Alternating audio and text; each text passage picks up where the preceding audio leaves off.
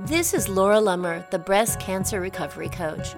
I'm a healthy lifestyle coach, a clinical Ayurveda specialist, a personal trainer, and I'm also a breast cancer survivor.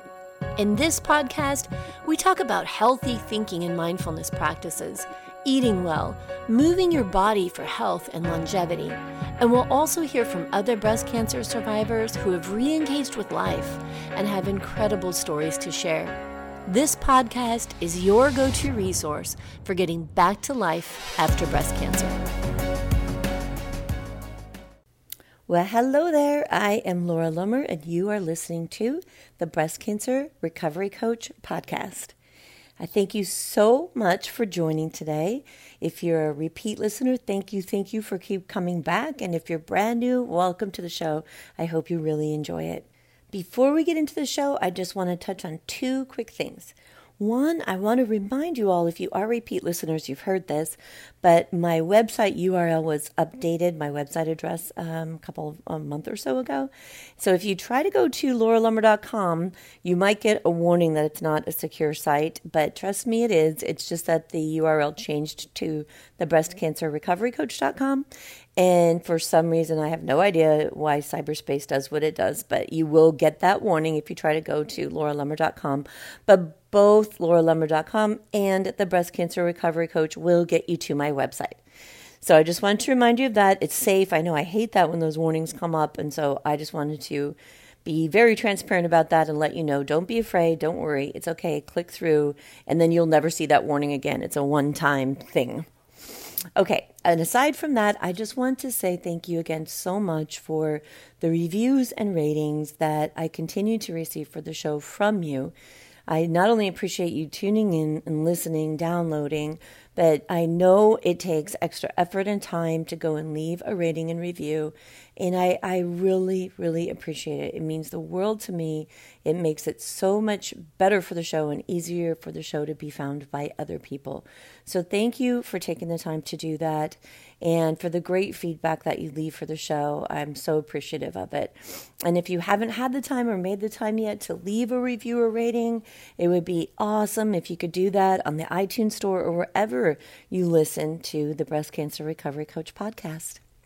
Okay, so let's jump into the show. At the time of this recording, we are coming up to the end of my 5-day sugar challenge. And I have to tell you, it has been a really great experience. It's been a lot of fun. This challenge is all about taking a mindful approach to eating and drinking sugary foods. And contrary to what you might expect, we're not talking that much about food, because food usually isn't the problem. The way you think about food and the way you react to your thoughts and urges and cravings is far more powerful than changing the food that you eat. Changing your mindset is the key to changing your food choices, not turning to willpower as so many people think. I wanted to talk about this today because I know that one of the biggest concerns after a diagnosis of breast cancer is, what should I eat? We worry that what we eat will lead to a cancer recurrence, or we're hopeful that what we eat will support the prevention of a recurrence, and we're correct on both counts.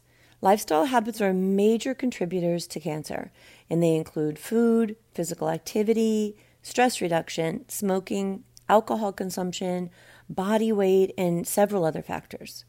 The studies in this area have conflicting data, but even so, they show that lifestyle habits contribute to anywhere from 70 to 90% of cancer diagnoses. So when it comes to food, the jury is still out, because the studies say that the correlation between overweight and cancer and specific foods and cancer make it difficult to determine which one is the biggest contributing factor.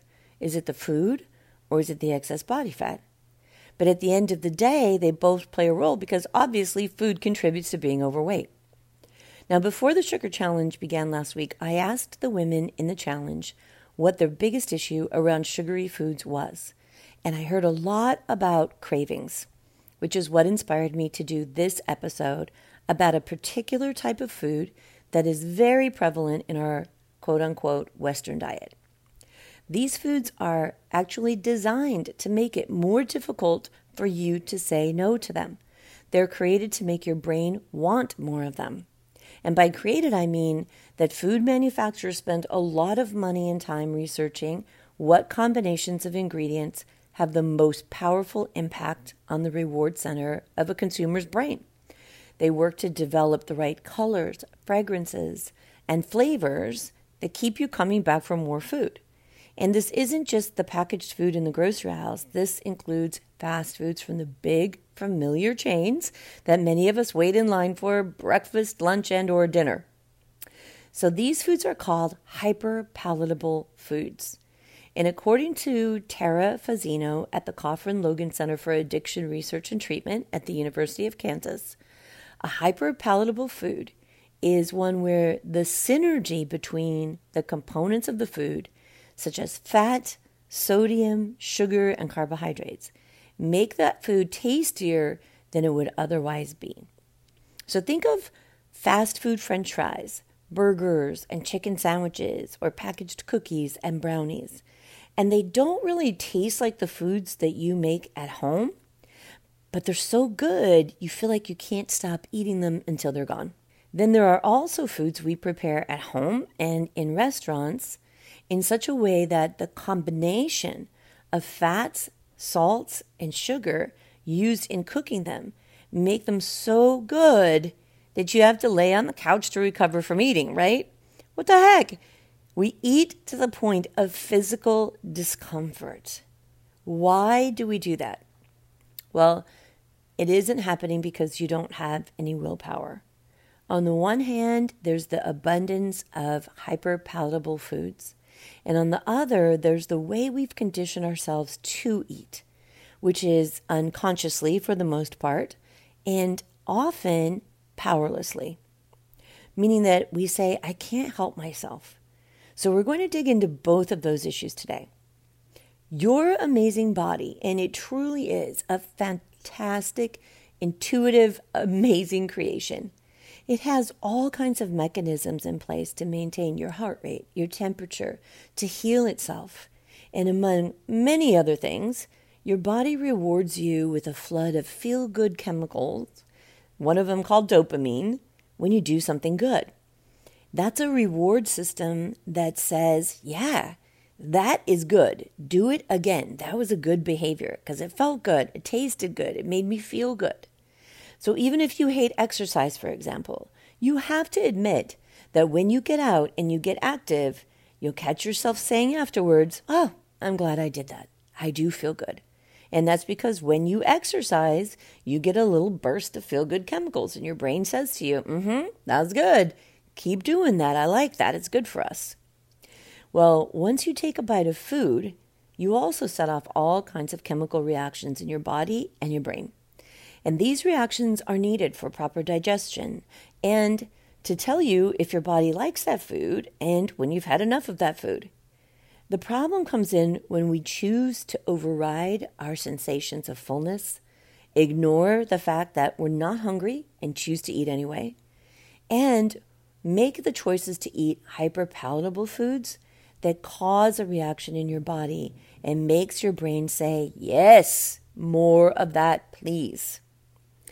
So one of the mechanisms in your amazing body is called sensory-specific satiety.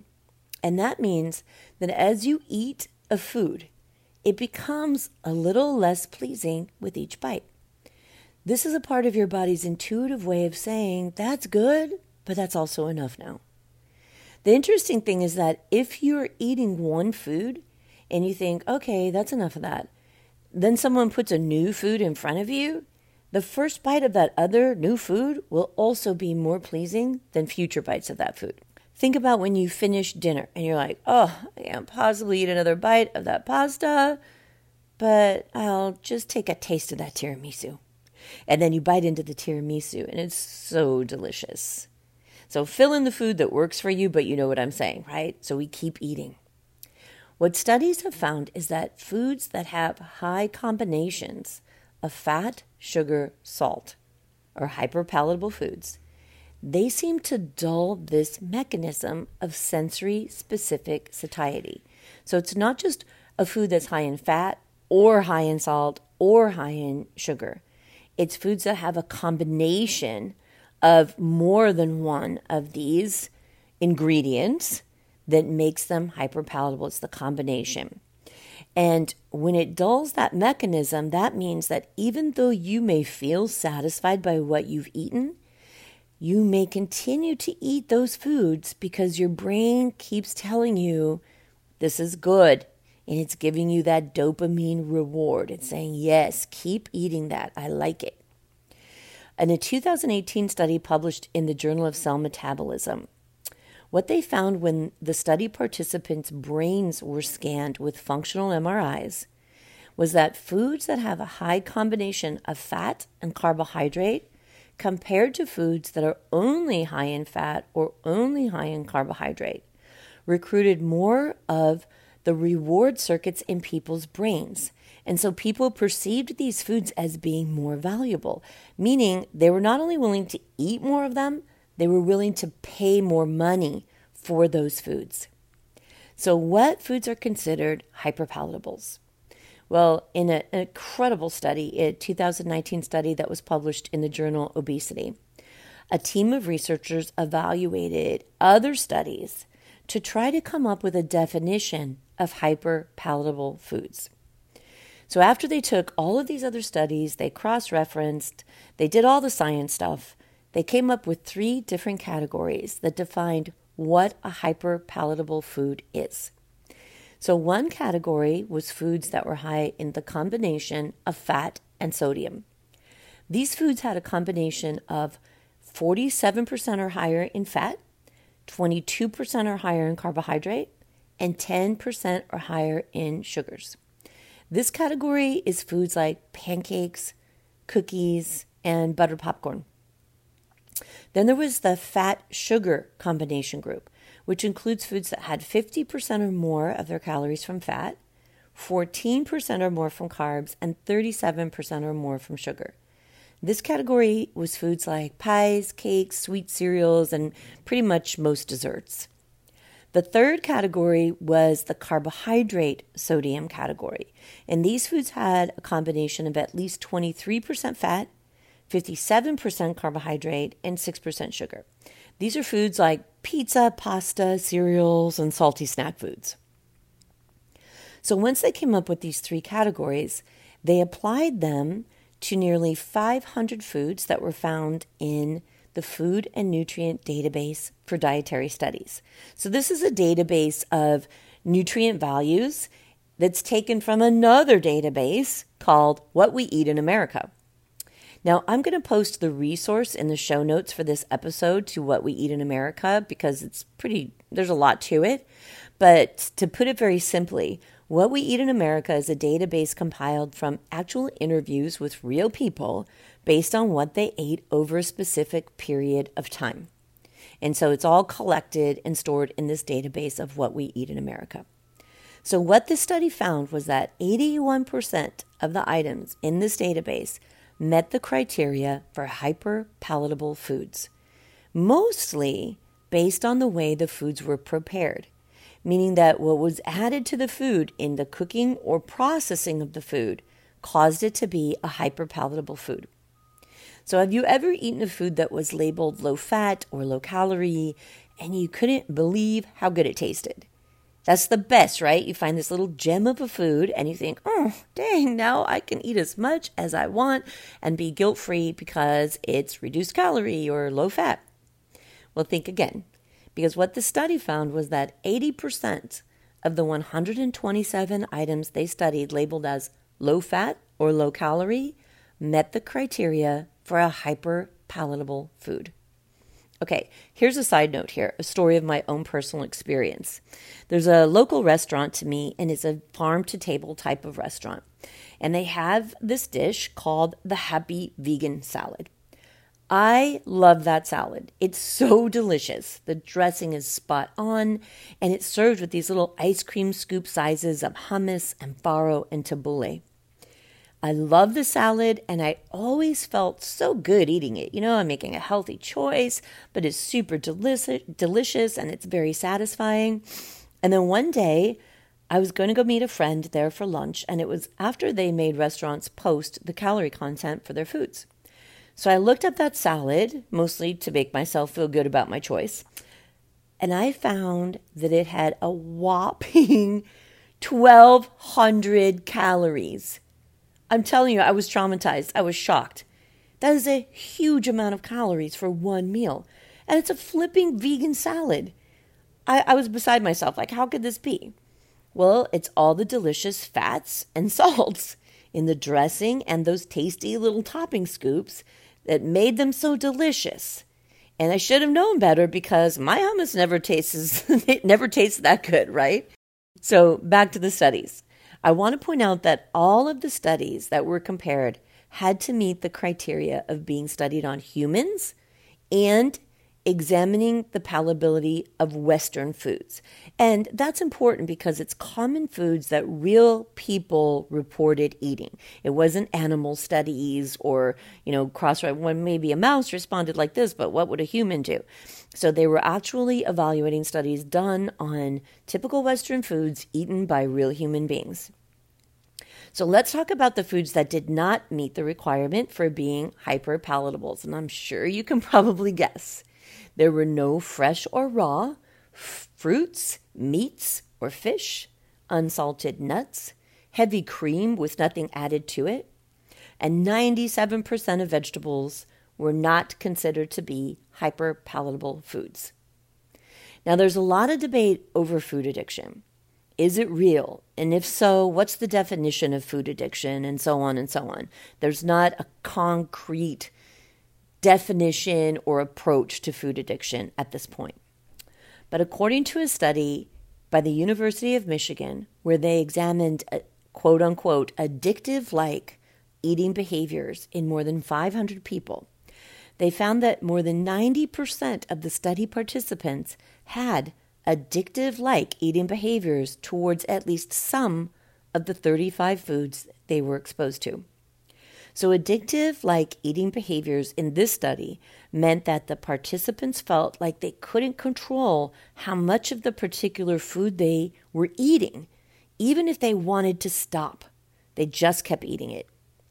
Now, I'm not going to list all of the 35 foods here, but the link to that study is in the show notes that you can find at thebreastcancerrecoverycoach.com/93. But I do want to tell you the top 5 most addictive foods and the top 5 least addictive foods determined by that study. So let's start with the addictive ones. The scale these foods were rated on was from 0 to 7, with 7 being the most addictive. The number 1 most addictive food was pizza, coming in at a 4.01. Number 2 and 3 were tied at 3.73, and that was chocolate and chips. Number 4 at a 3.71 was cookies, and number 5 at a 3.68 was ice cream. And the top 5 least addictive foods: cucumbers, number 1, with a 1.53 rating. Carrots came in number 2 at a 1.6. Beans, with no sauce on them, came in at a 1.63. Apples, 1.66. And brown rice, 1.74. So understanding the criteria for hyperpalatable foods and then hearing these 2 lists, I'm sure you're getting a pretty clear picture of the challenges around making healthy food choices. It's not easy because the companies that create these hyperpalatable foods design them to be irresistible. And let's be honest, at least some of them are delicious to most of us. And here's the thing. If you're used to eating hyperpalatable foods and you try to cut them out all at once and go straight to clean, natural versions of non-hyperpalatable foods, your brain loses its mind. It's like, what the hell are you doing? I mean, seriously, let's look at the contrast from the number 1 most palatable food, pizza, to the number 1 not most palatable food, cucumber. I mean, come on. There's a huge gap in between the deliciousness of those 2 foods. When did you ever unbutton your pants and sit back feeling like you were going to explode and say, oh my God, those cucumbers were so good. I ate way too much. Never. That never happens. Your brain is not going to give you the same dopamine hit that you get from hyper-palatable foods, and eventually you're going to go on a binge. Now, that won't happen for everyone. There are those individuals who are the cold turkey people out there, and more power to you. But there's a large body of behavior change science that shows most of us can't go cold turkey. So what can you do? Well, as I told the group in the Sugar Challenge, you have to start by taking back your power and recognizing that you are in charge of the choices you make around food. Mindful eating and changing habits begins with awareness. As in the salad story I shared with you, once I became aware of the calorie density in that salad, it's not as if I can never eat the salad again, but if I do, I plan my eating around it so that it fits into my lifestyle and my health goals. And that's another step and equally as important as being mindful. One of my favorite coaches is Corinne Crabtree. She specializes in weight loss, and her fundamental tool is planning. In fact, anyone I know who has been successful with weight loss or who coaches weight loss teaches planning and how to stick to the plan. And how to stick to the plan is all about managing the way that you think. So knowing that you live in a world of hyperpalatable foods and hyperpalatable food preparation, to create and follow a healthy nutrition plan requires awareness, mindfulness, planning, and understanding how your thinking creates your habits. So that gives you a big chunk of behaviors to start looking at and working on. Now, if you missed the challenge this time and you're interested in joining the next one, so you can work on these areas and get the tools that support changing your eating habits, you can get on the wait list at the breastcancerrecoverycoach.com/sugar challenge. Until that time, if you want support in getting back to life after breast cancer, come and join the free Breast Cancer Recovery group on Facebook. In that group, you'll find hundreds of other survivors who get what you're going through and are happy to support you. So it was interesting because I was listening to a podcast from one of my coaches just yesterday, actually, and the podcast was talking about how women are so hard on each other and how so often we tear each other down rather than support and build each other up. And it made me think how fortunate I am to have the Breast Cancer Recovery group and all of my groups, my Revivify group, my Empower group, and all the women who participated in the Sugar Challenge, because they're all so positive, encouraging, and supportive of each other. That is what I design my groups to be like. We're not here to tear each other down. We're here to support each other, understand our challenges, and help each other move forward in life. And so listening to this podcast of a woman who coaches thousands of people and her experience and feedback on how often that women are just mean to each other made me so much more grateful for the incredible support and seriously, the never a mean comment that I see in our groups. And if I did, honestly, I would block that person. So you got to be nice. Let's be kind. So I encourage you to join that group because it is wonderful and there are just hundreds of wonderful women in it. So again, you can find that, the Breast Cancer Recovery group, by searching on Facebook, and I'll also put a link to that group in the show notes for this episode. So thank you for listening. I hope that gives you a little more awareness about food and hopefully gives you a little insight and encouragement on how you can take control of your food and begin approaching it differently, looking at your foods differently, and consuming foods more carefully so that the food works for you, that the food supports your health, your healing, and your lifestyle. And not that you feel controlled and as if food has more power over you. All right, that's it for now, ladies, and I will see you next week. Until then, be good to yourself and be good to each other. You've tamed the Voices in your head, you've put your courage to the test, laid all your doubts to rest. Your mind is clearer than before, your heart is full and wanting more, your future's at the door. Give it all you got, no hesitating, you've been waiting all your life. This is your moment.